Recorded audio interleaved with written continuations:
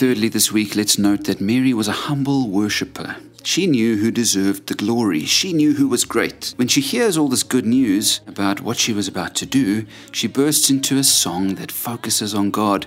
In fact, the song that's been playing in the background this week is a modern rewrite of the song that she sings in Luke chapter 1. Go and read it. If ever there was a person who could have walked around town saying, "Look at me, God chose me," it was Mary. She could have gotten full of herself. She could have gotten all puffed up, but she deflects the glory.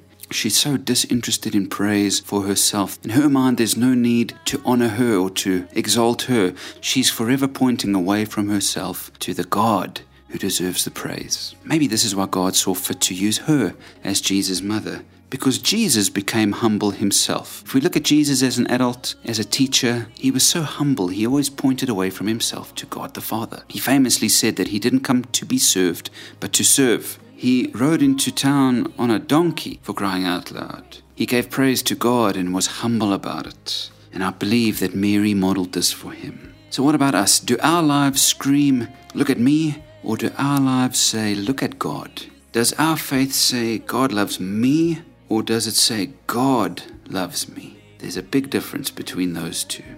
In fact, someone once asked St. Francis of Assisi how he could accomplish so much for the faith. And he said this: "God looked down from heaven upon the earth and said, 'Where can I find the weakest, littlest, meanest man on the face of the earth?' And he saw me and said, 'Now I've found him and I will work through him. He won't be proud of it. He'll see that I'm only using him because of his littleness and insignificance.'"